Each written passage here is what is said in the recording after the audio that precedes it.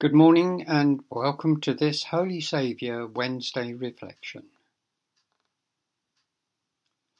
A couple of weeks ago, I volunteered to join the hospital chaplaincy team at the Lister. And having been shown round and introduced to some of the staff, I was given a ward to visit each week. And when asked, I take communion to patients all over the hospital. This has been a completely new experience for me, visiting people who are just coming into hospital for a variety of reasons, who are in a strange place, feeling worried about what comes next. Then there are people recovering, some for a short while and some for a longer. There are also those who feel the excitement of going home that day. So why am I telling you this? I'm telling you this because it has made me look at a different side of pastoral care. Each week we pray for those who are in hospital or at home, and it can feel a bit remote, whereas in hospital you are among those whose need is present, a very real need. It's a need that you can see and you can feel. And it made me ask myself the question, where is God in this place? Where is He in those feelings of worry about what comes next?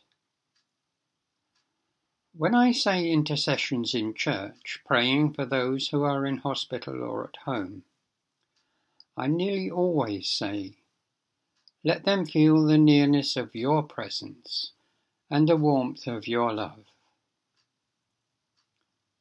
God is very present in hospital.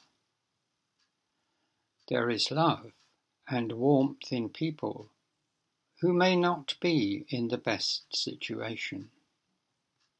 You know that people are being cared for, not just by the staff, but by God as well. The question I ask myself is, where is God in my life? Is He in the church, the hospital, the shopping, the person that you casually speak to? My answer is that God is in all situations, all people. He is in you and He is in me, sometimes in a very real way, and other times in a quieter way, where His presence slowly dawns upon you. So where is God in your everyday? Where do you find Him? Let us pray. Heavenly Father, we pray for all people, that they may find you in the everyday, in all places, in all homes, and in all hearts.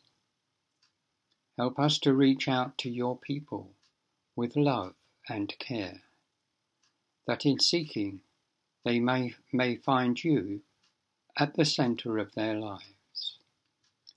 Amen.